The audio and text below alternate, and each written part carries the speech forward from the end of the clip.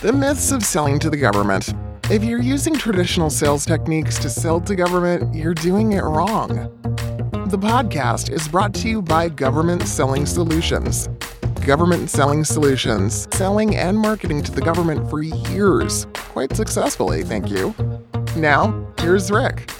If you're going to win government contracts, you're going to need to present. Maybe online, maybe in person, maybe part of an RFP response.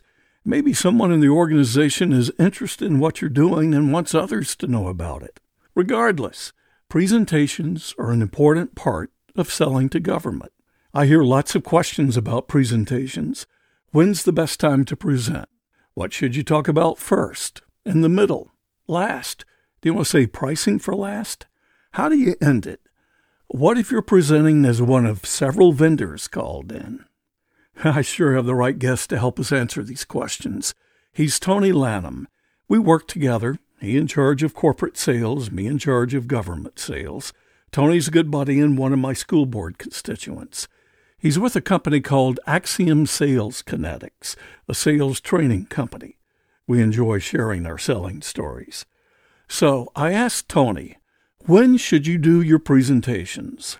He says, you don't want to do it until you've done a good job understanding the buyer, their needs, their pain, and are in a good position to help them make the best decision for themselves. And what I mean by that is in qualifying, we're asking the buyer how they're going to decide which solution is best and what would they need to see to be certain that one of the alternatives is best.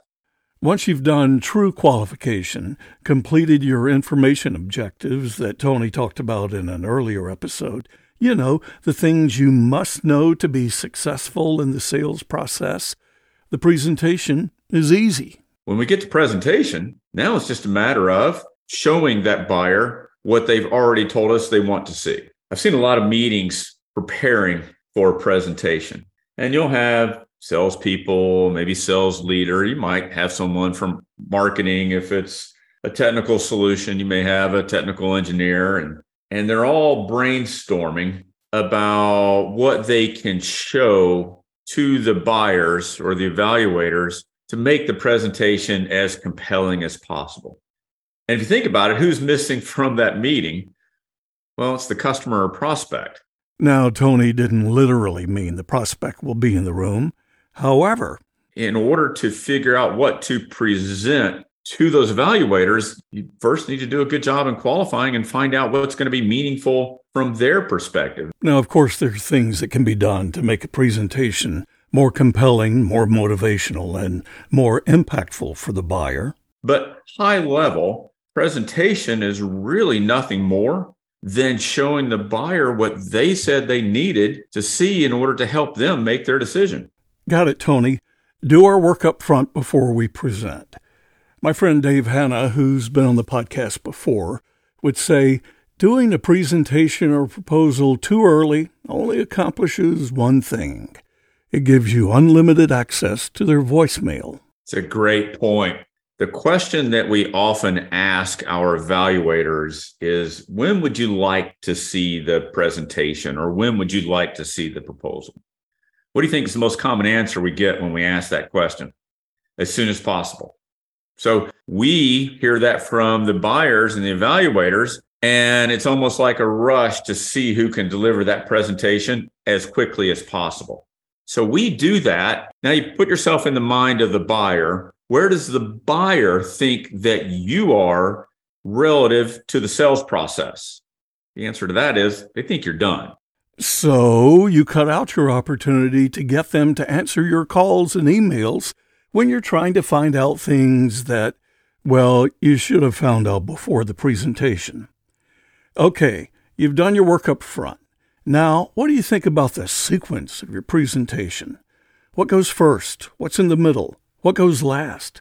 Tony says the answer lies in concerts. What happens in those concerts? Well, band comes out and they start out with some big hit that you recognize and you're all fired up and all excited. And what do they put in the middle? Well, it's usually the slow ballads. Maybe it's the new songs. And what do they end on? They end on the big encore, lights come up, big explosions, you're all fired up and you're all excited. And you leave that concert thinking, wow, this is fantastic. And let's go spend lots of money on the merch table outside the concert venue. And the reason they do that are the theories of recency and primacy. Recency meaning that what you see first is what you're going to remember the most vividly, and what you see last is what you're going to remember the longest. We call it the Freebird way of presenting. I guess some of you younger folks may not get the Freebird analogy. Nah, everyone knows Freebird. But what do you do about pricing when you're able to even talk about pricing? In some of your presentations, you won't be. A lot of people leave pricing to last. Not such a good idea, says Tony. Now, I'm not suggesting put price in the middle or you'll lose, because we put price in the end and we still win opportunities. But regardless, we always want to make sure that we have the most emotional appeal for our buyers. I worked with a company with lots of success stories, and government does like to hear that others have had success with something they're considering. We put pricing in the middle and save those success stories for last. That's what they would be talking about when we're finished up. Okay, the when and the sequence we have. What if an RFP is involved and they specifically state when the presentations will be held and you're just one in a group?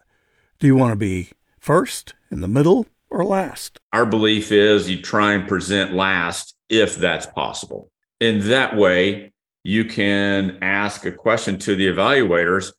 Are we the best that you've seen so far? Are we the solution that you want to buy? If you're presenting first, it's difficult for that evaluator to be able to answer that question. Now, in some governments, they hold their cards close to the vest and they may not answer that question, but at least we've got an opportunity to ask. Outstanding stuff, Tony. Thanks. If you're interested in talking with Tony, I'm sure that could be arranged. Just reach out to me at rick@govselling.com and I'll make the connection. Tony Lannom from Axiom Sales Kinetics. I'm proud of this episode, and every time we talk with Tony or provide some Tony-influenced jewels, and proud to have you listening. Our audience continually grows, and we're meeting a lot of interesting people through the podcast. Join us again next time. Today's episode has been brought to you by Government Selling Solutions. Government Selling Solutions. Getting government sold.